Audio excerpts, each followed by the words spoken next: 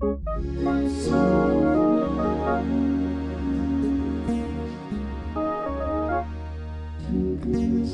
to Stoner. We took a week off for the 4th of July. We are now back and better than ever. This week on the show, Benny Blanco, writer of smash hits by Katy Perry, Rihanna, Ed Sheeran, one of the most sought-after producers out there. Also something of a enigmatic recluse. So a rare sighting of Benny Blanco here on this program. Gave a very candid interview. If you're interested at all about how this show is made or why it's made, there is a story. There's an interview with me at Mary Jane. That's Merry. Mary Jane, Snoop Dogg's site. You should check it out. Thanks to them for helping get some new people interested in this show. Also, I did an interview at the Wolf's Den, Earwolf's show about podcasting. They have a podcast about people who make podcasts. I make podcasts, and thus I was on that show. Check that out. They're both on the Twitter for Stoner. We'll be here every Tuesday with a new episode. Thanks for listening. Tell friends. Here's Benny Blanco. There's an uncomfortable sensation. I just did something very stonery. What? I did not hit play. I'm going to ask you the same question. Okay. And we're only about 1 minute in. I'm just going to roll it back exactly the same way. Perfect. Welcome, Benny Blanco. Yo. You are a record producer. I am. You make music. I do. How many days out of the year is music making like what you're doing that day?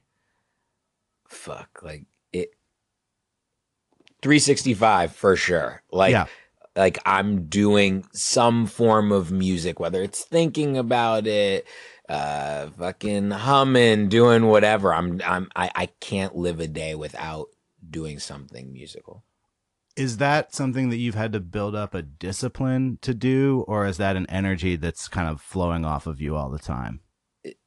It just kind of is. I don't really think about it. It's something I do every day. You know, when I'm happy, I want to make music. When I'm sad, I want to make music.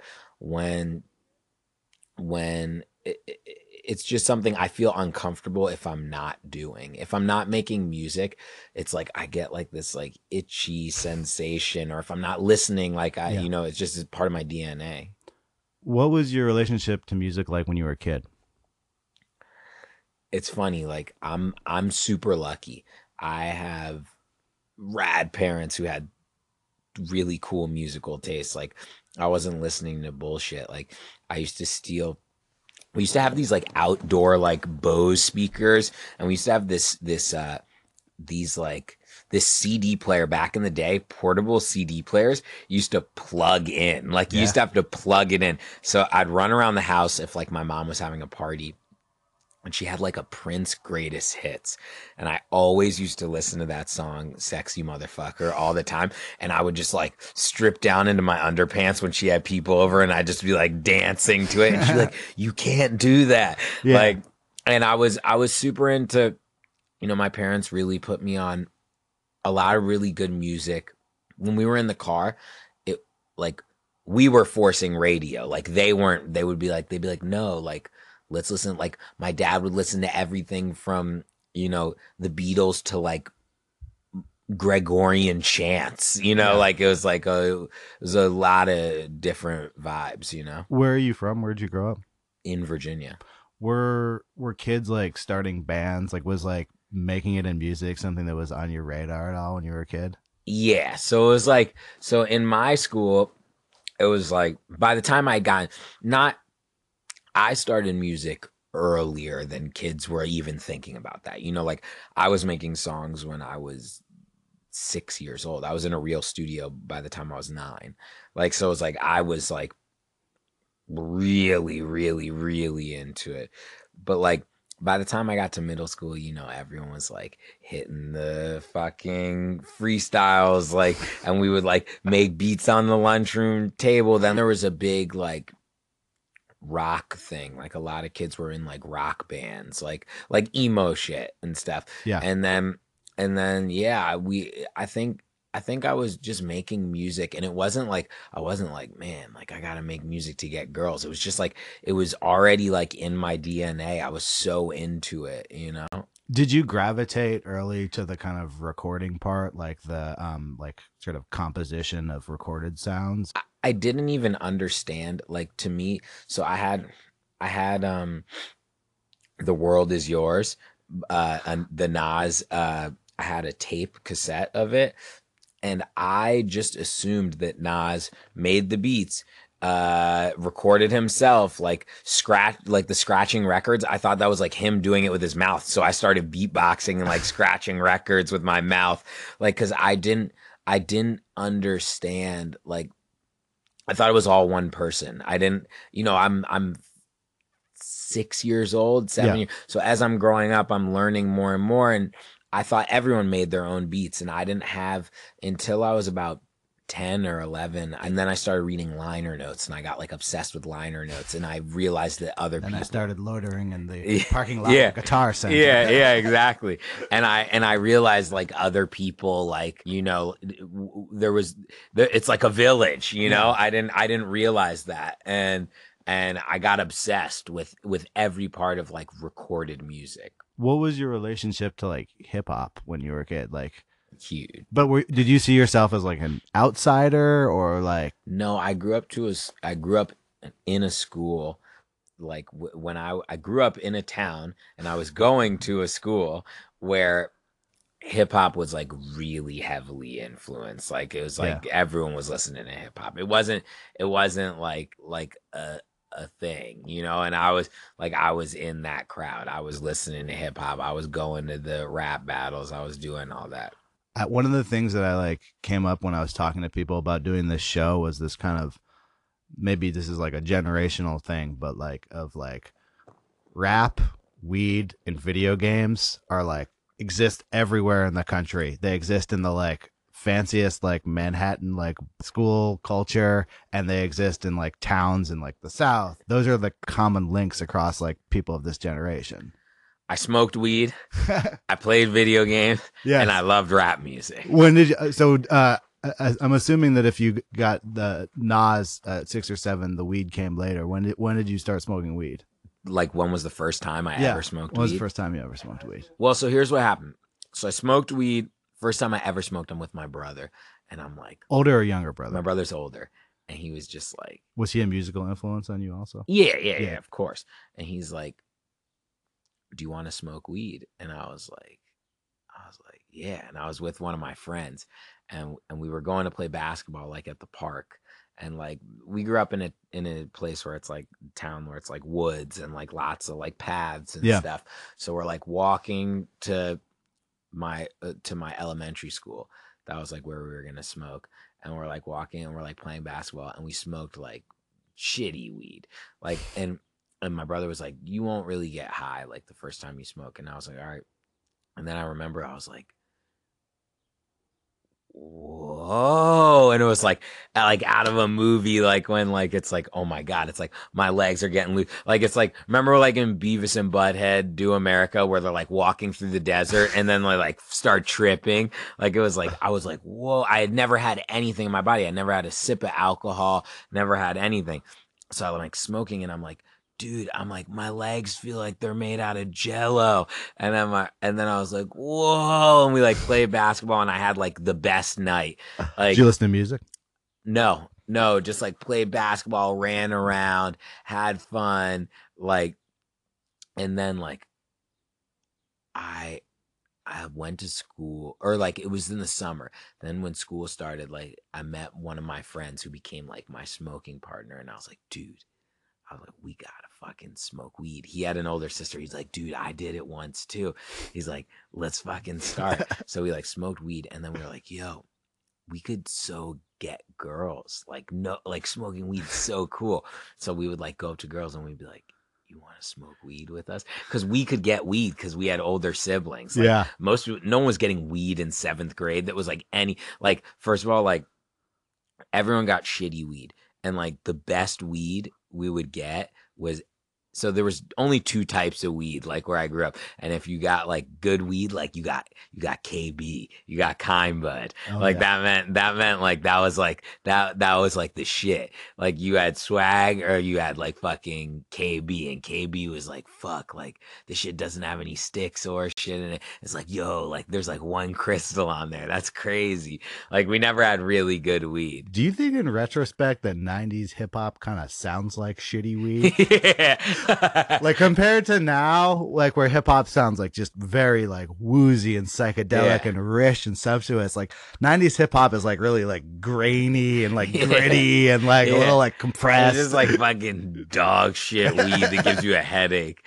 Yeah. But Okay. it's still tight. I feel like we could write like a PhD thesis about this topic. Yeah, exactly. So when you got out of high school, Yeah. did you consider like going to college, that kind of stuff? Or were you just like, fuck this, I'm a musician? No, I actually wasn't smoking weed. So what happened is I smoked weed very intensely for 3 years, every day of my life. Yeah. Every single day. I was like maybe 4, like from like 12 to like 16. Yeah. I smoked weed every single day. Like got in trouble with my mom. I remember like I brought home like I had like a weed plant I was growing, and I was like, no, Mom, it's like it's a science experience for science. And she's like, no, it's not. And I was like, yeah, it is. And I like hid it, and like I like grew weed, but something happened. What did were your parents must have been fairly permissive for you to even try that? Yeah, they were chill. My mom was just like my dad smoked weed, but I didn't smoke weed with my dad until I was much older. Like he didn't come clean about smoking weed till like later. And I didn't live with my dad growing up. But then my mom was like this like ex-hippie who was like didn't do drugs or anything anymore. And she was like, no, she's like, you know, this is bad. And then like she kind of got to the point where she was just like, just please don't bring it to school and don't do it outside of the house. She's like, I don't want you to get caught. Don't do it when you're driving. Don't do it anywhere. She's like, as long as you're in someone's house and you know where you're getting it from, then that's cool. She was like, don't take weed from strangers. And then, so I smoked weed a lot. And then one time I remember I went over to my friend's house. I must've been like 16, and we go over, and I was like, I had taken like antibiotics or something. I was like sick, and he was like, yo, let's hotbox my closet. And he had a closet that was teeny, and like, but he had like a TV in it and like a lava lamp, and like, you can see this closet in your head. Yeah. And I'm like, all right, we're smoking. And I was like, and there's like 8 of us in there, and we had gotten like good weed from New York. Like we got like a half or a quarter, and like in those days that was like insane. Like having like that was like we used to like all put in $5 to get a gram of weed, you know, and like smoke like one joint, like and we had so much weed. We were like rolling, taking bong rips, and I'm like, This is all taking place inside a closet. inside a closet, 2 people inside it with like a kung fu thing. Could you both sit down at the same time, or was this kind of like Dude, a there was standing like up thing? 6 people in there, maybe 8. Like it's like the size of this couch, but like, yeah, probably like the size of this couch. This couch is like, not a large couch. yeah. And it's like a little bit wider. Like it was probably like 5 feet by 5 feet. Like it's like not a walk-in closet. Like this shit ain't on Cribs. Like No. it's like a furthest stretch of the word walk-in closet. It's like where Harry Potter lives under the stairs. Yeah, so yeah, we're all chilling in there, and we're like close, like knees touching, and we're smoking, and like the room's getting smoky, and I'm like kind of sick, and I'm like, dude, I like look at my friend, I'm like, yo, I'm freaking out. I'm like freaking out. And he just looks at me, I'll never forget, and he goes, maintain yourself. And I was like, fuck. I was like, this dude's like a Buddha. So I'm sitting there, and like we're walking out, and we're like, and I had never like tripped on weed yet. Like, you know, when you get like way too high. So like we're walking up the stairs, and I like flip out, and I like fall backwards and my head goes through the drywall in his house. And it was like, I guess it was like kind of loose. He's like, what the fuck are you doing? And I was like, dude, I'm flipping out. And I like go upstairs and he's like, let me get you water. And his dad like worked for like the government or something. So he didn't want his dad to know. And I'm like, you got like sheetrock dust on you. And I'm like, ah, I'm like yelling. I'm like all fucked up. And he like gives me water and like the glass like slips through my hand and like cracks everywhere. And I'm like, ah, I'm just like yelling. And I'm like, I gotta call my mom, man. Let me call my mom. And like, he like lets me call my mom. And I'm like, Mom, I'm like, I did so bad. I'm like, I love you. I'm like, don't be mad at me. And like, I like freaked out on Pi. And then she like comes and picks me up. But I'm like too scared to go outside, and I won't answer my phone, and I keep falling asleep in between it.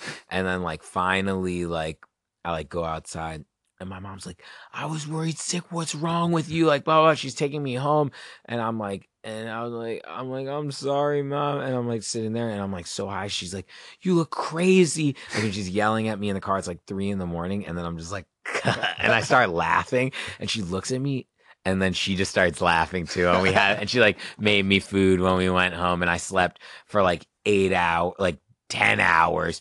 And then I smoked weed one more time after, and the same thing happened to me. And I didn't smoke weed again until I was like 20, 21 or 22. Now I'd say I smoke weed like how I used to. And I didn't start that again until a few years ago, maybe 3 years ago. Has the phrase maintain yourself been useful in talking to artists going forward? Yes. And myself when I smoke too much weed. Yeah. Now I literally think about it. I'm just like, maintain yourself. Yeah. Yeah, definitely in all aspects of life. That was like the most profound thing that someone's ever said to me. What is the first thing that goes through your mind when you think maintain yourself? For me, it's kind of like a posture thing. It's my very first thing. I'm like, am I like holding myself at some sort of a strange angle right now? No, I'm like this. I'm like, like I like breathe in, and I'm like, whenever I smoke too much weed, like, because it usually doesn't hit me till I get back to the house. Like I went out the other night and like faced like throughout the night, like I realized I'm like, fuck, I went through like 10 or 12 joints with like other people and shit. Yep. But I'm like, and like finally, like when the energy of the party wears off and you get home, I'm like, whoa. I'm like, and it's like that weird thing where you're like kind of sleeping, kind of awake. You're in like, you're waiting for that bubble to pop. And then I'm just like, I'll say maintain myself. And then I'm like, go maintain yourself. And I'll go, it's just your overactive mind. That's what I say. Like those are like my mantras that go through my head. Get one like tattooed on your wrist. Yeah, I'm like, oh yeah, okay, maintain yourself. So you've been making music professionally for almost like a decade now, and yeah, more. You're more, and you're not much more than like a decade into being an adult. I know, or less. Was there always, especially this is especially true in LA, you split your time between LA and New York. Yes. Was there always so much weed in music, particularly in LA? I feel like there's been weed since I was old enough to be like, oh, that's weed. Yeah. Like I never realized when my dad was smoking when he was younger, like that was weed. Yeah. Like, and then like since weed has just been such a part of my life, and whether I'm smoking it or not, it's just like there. And it's just like whenever an artist goes in, they're like, oh, well, obviously, who got the weed? Does weed make your job easier or harder? It's crazy.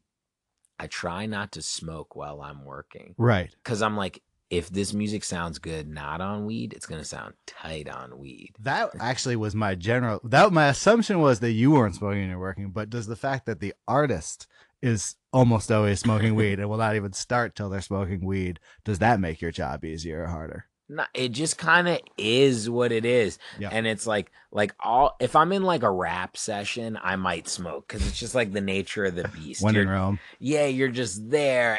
You're so high anyways. Yeah. Like, but I like smoke. Like dudes are like one time I'm like sitting in the studio and like Wiz Khalifa was behind me and I'm like just sitting there and then like all of a sudden I just hear like And there's like, it was like the first time I ever saw a dab. This was like years and years ago. And it's like, I looked behind me and there was like a fucking torch going off. And like, dude, you're in that room for like 10 minutes. Like, one of our engineers like almost fucking passed out. He's like, dude, I gotta get fresh air. I can't, I'm fucking dying. Were you comfortable like in a rap session from the very beginning, or was that something you had to build up? It's just kind of been my life. Like I started doing rap sessions when I was like 12. Like, and it was just like, they just got bigger and bigger. And like, instead of like being kids being like, oh man, next year's my year. Like next year we're going to shine. We're going to put out this mixtape. Now it's like, I'm in with the big artists and they're like, yeah, let's make this album. You know, that's the only difference. This is a question I have is kind of relates to my own work here in doing a podcast, which is like, you have to go in and meet a lot of people cold who you might have never met, or you might have like only had a few interactions with. And then you're doing this like pretty like emotionally intimate, like probing art with them. You got to go like this. Like you're a person's therapist. That's your job. You're a therapist for the next. You're welcome to lie down on that. 6. Yeah, exactly. You're a therapist for the next 6 hours to 18 years. And basically you meet a person. Usually I don't work with the person unless I've met them first and like made sure they're cool and shit. Cause I don't want to work with a dickhead. Like you demand initial consultations before you can usually begin the technique. Yeah. Most of the time, like songwriters less so, but like, meet an artist, you see an artist, I like to take it slow. I don't jump right into the music. Maybe we're just talking, we're eating, I take everything in my life kind of slow. So we're sitting there, we're hanging and say, how are you feeling? What are you talking about? And the therapist thing comes in, and then before you know it, we're knee deep in a song. When you ask someone how they're doing, what do people come back with? Oh man, I'm just chilling. I'm cool. Like, and I'm like, no, like what's really going on? What's wrong? Yeah, like no, like what's really going on? What's affecting you? Like, let's not just make a song to make a song. Like what are you feeling right now emotionally? I'll be in with the artist and I'll say, what are you going through right now? Like what's on your mind? Good, bad? What are you listening to right now? Let's listen to some music. Let's talk. Let's hang. We're eating. We're doing this. We're doing that. And then you build this trust and this bond. And weed definitely helps that. Yeah. Like I've definitely smoked weed like when I'm just hanging out with someone the first time I meet them. Like, first of all, because I use it as my own, emotional and social crutch, Yeah. Because I can't, like, I could never face like a party or something without smoking weed. I know it's like a bad thing to say, like, wow, I'm like addicted to weed, but it's like, yeah, I'm completely honest. Like I can't. But yet you did for all those years. I mean, you did like I did, but I would use other things. I would use alcohol and like I don't drink at all, but like it's like I'd say that weed is the safest drug to do that with. To be like, okay, I need a little thing to make me feel just a little bit more comfortable around these people. Yeah. And weed just I think is just the greatest. I won't even call it a drug. Like the greatest tool that you can use in life. And like for anyone who's not doing it, like I feel sorry for them. Or if like they've already written weed off before they've even tried it, like, oh, that's bad, that's a drug, and put like negative, like they just make it a negative thing before they've even experienced it. And I've had some of the greatest experiences. I've also had horrible experiences on weed, but like when you get that perfect amount of weed in you, like it's just like, no one overdoses on weed. No one kills people like when they're fucking high. You get stoned and you eat food and you laugh and you open up a little bit more than you would without having like a psychoactive drug in your head. For someone who's done like as many number one songs, like I've like went on your Wikipedia page and I like was trying to like get a count. You've done like at least 20 number one songs. You wrote Rihanna's Diamonds and Moves Like Jagger, like these huge songs. most people would be like not able to like go if you were like a solo artist, Yeah. you would not be able to go outside. But Yeah. I assume that you can live like a pretty normal day-to-day life. Yeah, it's pretty chill. Is that by design for you? Yeah. Dude, more power to all the artists. It's a hard gig, man. Yeah. It's a hard thing, to be in the spotlight. You're ridiculed every move you do. I'm not built for that. I love being able to go out and get a salad, dress like shit, and not shower, and do what I want, and not be judged all the time. It's hard on a lot of these artists, that Yeah. to be judged constantly, and just simple things like going to the movies. And yeah, it's definitely by design. I was an artist for a little short period of time, and even like the little success we had, I was just like, fuck, this sucks. It's already hard enough, like just with the few times I get stopped. I'd say I probably get stopped, once or twice a day in a major city. Like if I'm in LA or New York or something like that, like I'll get stopped like once a day, twice a day. But even that, like I get uncomfortable, and that I'm like, and it's just like I can only imagine, like, what if an artist is, someone's like, oh, this artist is a dickhead. Maybe they were just having a bad day, like just like any other human, but everything that they do is fucking under a telescope. It was funny. Me and you were at Governor's Ball a couple of weeks ago, and we were walking in the crowd with Francis, who's been on this show, and it was like Francis couldn't walk through the crowd because people were like stopping him. And when we went backstage, people were stopping you, like people in the music industry were constantly stopping you and like recognizing you and trying to holler at you. Is that hard in choosing like who to work with? Like there's got to be like a huge demand to work with you and stuff. Like how do you choose what you're doing week to week? Yeah. I did get high before I did this interview, and I realized I just said telescope when I meant microscope in the last, and I was like, fuck, did I just say telescope? That would be tight. The hardest part of my job is having to say no, because like everyone's creative and everyone makes music. So who am I to be like, that's not good. That's not, and it's like, for the first part of my life, I would just say yes to everyone. Like, and then like, I get caught in these like long things and make music with people that I didn't necessarily want to. And now like I figured like, the truth will set you free. So, I'll just like, if someone wants to work with me and I'm not into the music, I just tell them, it's nothing against them. But I mean, I'm not like, yo man, your music sucks. I'm just like, it's not where I am creatively. I just tell them the truth. It's not what I feel like. I don't feel like making that right now. And there's a really high demand, and it's just like trying to pick the right things, and I like to take risks, I like to work with new artists and artists that are washed up and artists that maybe aren't as big but then I like to work with big artists. It's all the same. I'll work with someone who's just had a #1 song and work with someone who doesn't even have a record deal, Yeah.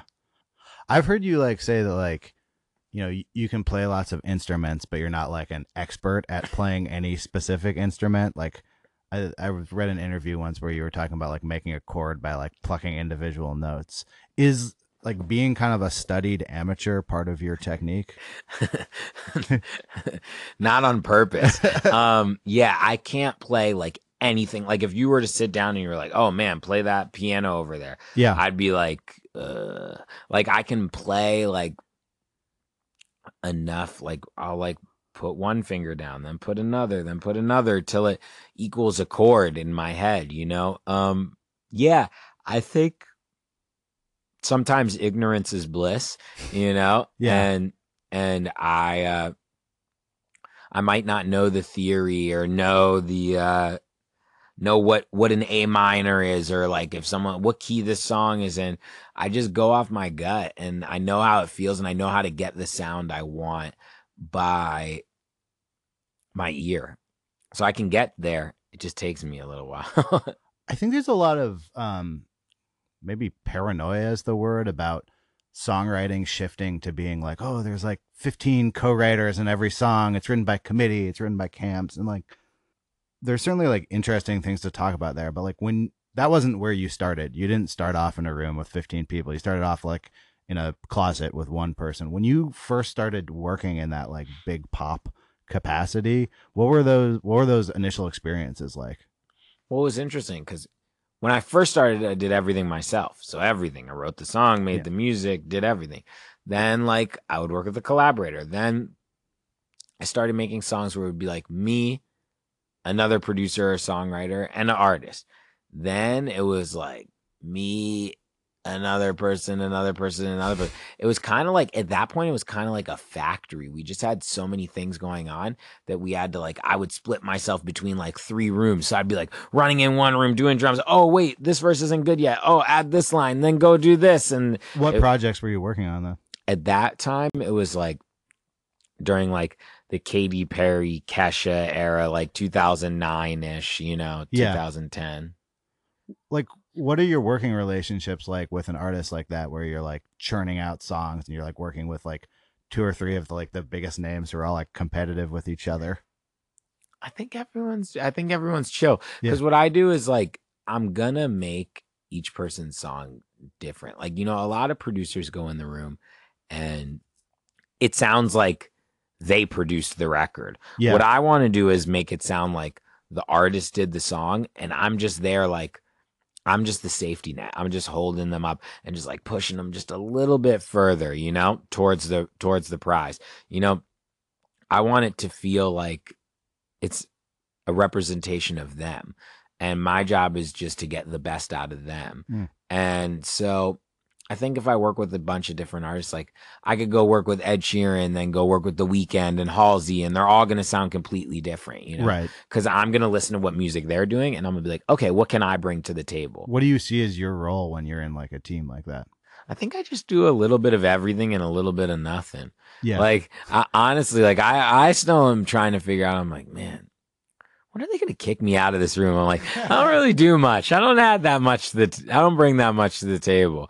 Like, and I say a lot of stupid, look, I'd say for every good thing I say, like smart thing that's like pushing a song forward, I probably say 100 that are pulling it back. Like but all it takes is that one good idea. After you had that initial string of hits, it seemed like you could kind of do whatever you want, like work with whoever you want. Mm-hmm. Like, where do you go from there? What challenges you after you've already had a bunch of like #1 albums and you've sort of like gotten as far up a chart as a person can go up a chart? It's like finding a washed up artist. Finding I feel like a lot of people, washed up artists, are gonna hear it and be like, I gotta pick up the phone and call them. Yeah, exactly. Call me. And then a lot of new artists I really like. Same thing. There's that hunger. Yeah. And then I like working in fields that are interesting, where there's no rules, like working with a Francis and the Lights. There's no rules. It's just like, or like I know that like Francis is a character and it's going to be a mission, and it's like, oh, I got to do this record. Yeah. Like, because the world needs it. Yeah. The world needs more Francis and the Lights. The world needs, that raw emotion and character and point of view, and the little power I do have, being able to use that in the right ways to get the right music heard is like, and work on what I think is some of my favorite music is what I got to do. Making music, to me, I do what inspires me. I don't care if it's going to be big, small, whatever. I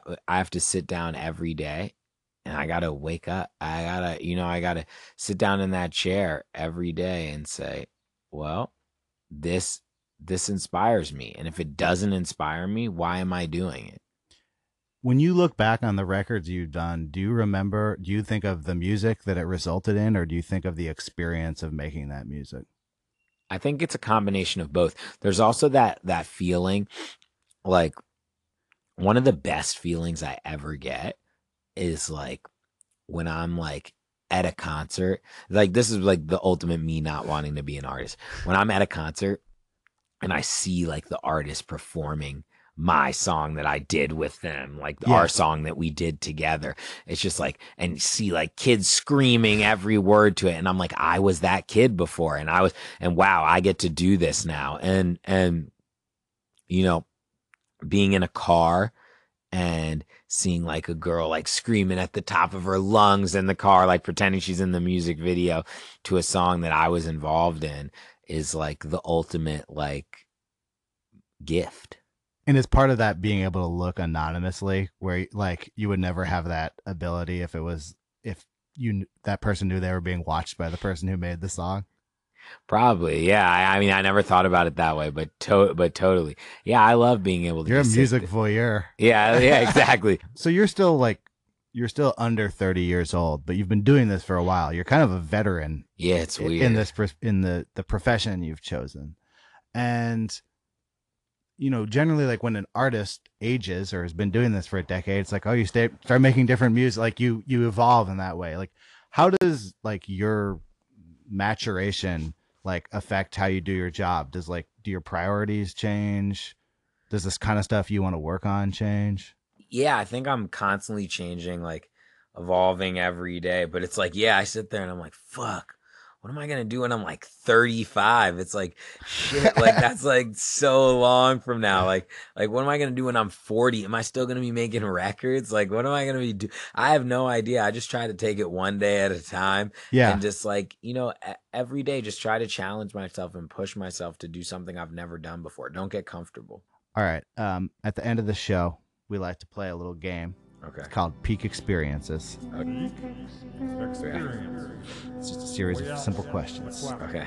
First question is, actually, I'm interested as a lead into this question. Like, what got you back into smoking weed this time? A girlfriend. Oh, there you go. She was just like, yo, she was like, why don't you just try it? And I was like, I don't know, man. It makes me anxious. I haven't done it in a while and I get bad anxiety. Like, I don't know. And then I smoked one time with her and we were in Brooklyn actually. And like, we like went and like ate all these tacos afterwards. And it was just like, and I was like, dude, I feel like a kid again. And then like ever since then, it's been good. And I haven't had too many bad experiences.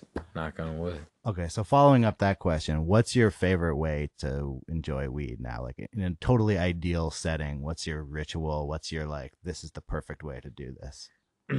There's so many different ways. I have in LA, I really like to smoke weed before I go in the pool.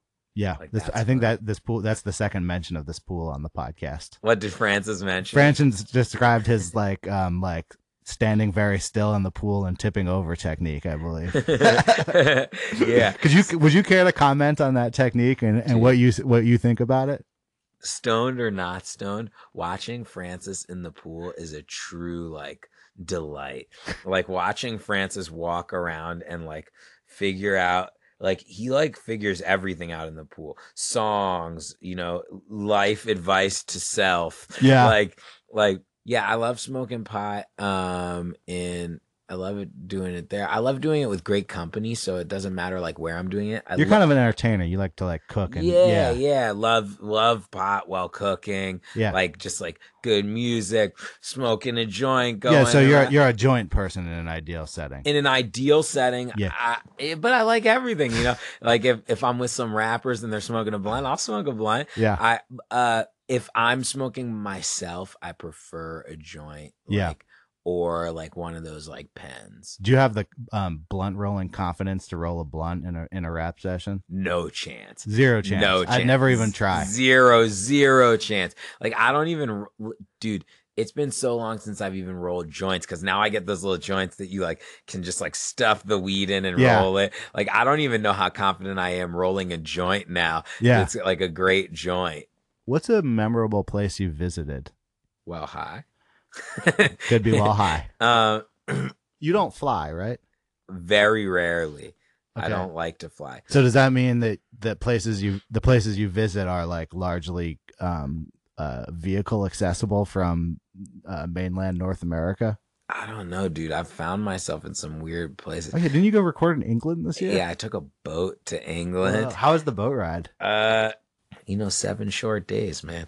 It was. Did you guys have a studio going on the boat? On the way there, I did it with Ed Sheeran, and we like built a studio and recorded. Like we had our own studio on a boat. Like a lot of the album that you hear was made on a boat. Did you and like was this the kind? Was it like a cruise ship or is this like a full on cruise So ship? was there like onboard entertainment? Yeah. Were you guys tempted to like rock to just go up and like play a show on the cruise? I don't think Ed was. We did go to the casino though. Oh yeah. But like we wound up just like living in that studio room, you know? We were like every day just wanting to like make music and all day and then like watch movies. And what kind of like songs does a cruise ship inspire? Is there a lot of like buffet kind of ideas? We didn't start many ideas. We were just finishing tons of ideas on the boat. Like a song that's on radio right now, we literally did like a lot of it on the boat, you know? And it was like, it was cool. Were you just in like a bedroom, like a cabin, or was no? They gave us like this like weird, really big room, like huge room on the bottom that was like there was literally a door that if you like unscrewed, all the water would shoot in. Like it was kind of weird, and it was freezing down there always, and it was kind of creepy, but it was fun. But yeah, the best place I went was after England. I took a vacation for like a month. Parts of Italy are like some of the best places I've ever been in my entire life. Do you just like go crazy eating when you're somewhere like Italy? Yes, I go crazy eating everywhere, and especially because it's like everything is good, and I love the fact that like you can have the best meal of your life for like $15, $20, you know, and it's like with wine. Yeah, exactly. And it's just like insane the way of living, the people, how fresh everything is. And it's just like, even like, you'll be like, hey, I think I'm going to cook breakfast today. Yeah. And, like go downstairs to like a bodega, like their version of a bodega. And you're like, oh, I guess I'll grab these tomatoes. Yeah, I'll grab these eggs. And you go upstairs and you're fucking Mario Batali. You're like, whoa, you're like, am I this good at cooking? Like, yeah. A friend of mine's parents had a house there, and we were buying like really like fresh tomatoes and making pasta. And I was like, I think I might be a really, really good cook. And I came back to New York. I was like, no, still not. Yeah. And you're like, dude, I think I'm sick. And then I tried the same thing. Like every day, what I would do there is get like these like cherry vine tomato things. Yeah. And all I would do is put olive oil, salt, and pepper on them and roast them in the oven. And they were like the best things I've ever tasted. And then I'd make like eggs on the side. And I got back and I was like, dude, I'm doing the same thing here every day. Yeah. And I made it and I was like, wait, this sucks. I was like, this food sucks. Do you get any hash while you're in Italy? I didn't smoke in Italy. I did smoke like in Paris. I was like, yo, I need good weed. And like my friend like hooked me up with this dealer, and this like guy, he's like, he like pulls up in this car, and I was like with my dad, and he like pulls up in this car, and he's like, get in. And I was just like, and like I look at my dad and I'm like, Dad? And he's like, and the guy was like, not him. And I was like, all right, get in with this old dude. And he like swerves and he's like, money. And I'm like, and I'm like, and I like get this weed. And I'm like, hey, like, so what? And he's like, no English. And then he opens up the door and like kicks me out. So I like got this weed and it like looks like dog shit. It was so bad. Yeah. But for some reason, you started thinking about making a 90s rap record. Yeah, exactly. For some reason, it was like really nice. And like I got high with my family and like went to museums, and it was like the weed was like just above shitty. Yeah. Like, and like just below and like way below good stuff. But it was like, oh man, it was like this like good kind of high. And it was fun. If someone would just sell me some like low mid-grade weed, I would keep just like a cookie jar. Like it's comforting. That's what I like. Me too. It's like this weed's too good now. Like someone's like, oh man, like what type of weed is this? I'm like, I don't know. I take 3 hits of it and I'm fucking baked. It doesn't matter what type of weed it is. They all do the same shit to me. That's why I was kind of asking you about like whether it makes your job easier. I imagine that occasionally you're in the studio with someone and then it's just like, oh, they went too far. Oh yeah. But like a lot of these guys, like especially like the rappers, dude, they'll smoke like an ounce of weed and be fine. 40 blunts to the head. And they're like, what time we going till? Like, oh yeah, I'm fine. When you're working, like in a studio situation, it's like, we need to get a snack. What's your go-to? I order so much food when I'm in a studio.